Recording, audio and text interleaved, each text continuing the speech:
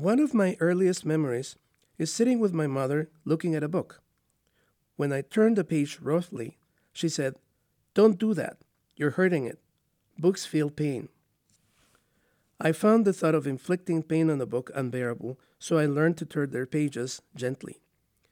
Later, I learned that my dad would take our car to the shop for regular maintenance. My mom told me how her father, a professional accountant, washed his fountain pen every week and disassembled and cleaned his typewriter every 2 months. That's probably why I care about things. I take my car for service regularly. I lubricate my bicycle, keep my laptop up to date, and clean my pens. Why? Like an animistic shaman, I have the notion that things have a life we fail to understand. You don't buy it? Then why is it computers slow down when you're in a hurry, umbrellas fail when it rains, shoelaces break when you're on a hike, and coffee spills on your clothes as you're leaving the house? Do they sense your urgency and choose to be uncooperative?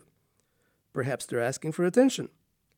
Can't you talk to your loyal car, pat your coat for having kept you warm, or thank your pets for keeping you company? Wait, pets are not things, but that's an entirely different story. I am Francisco Solares-Larrave, and this is my computer's perspective.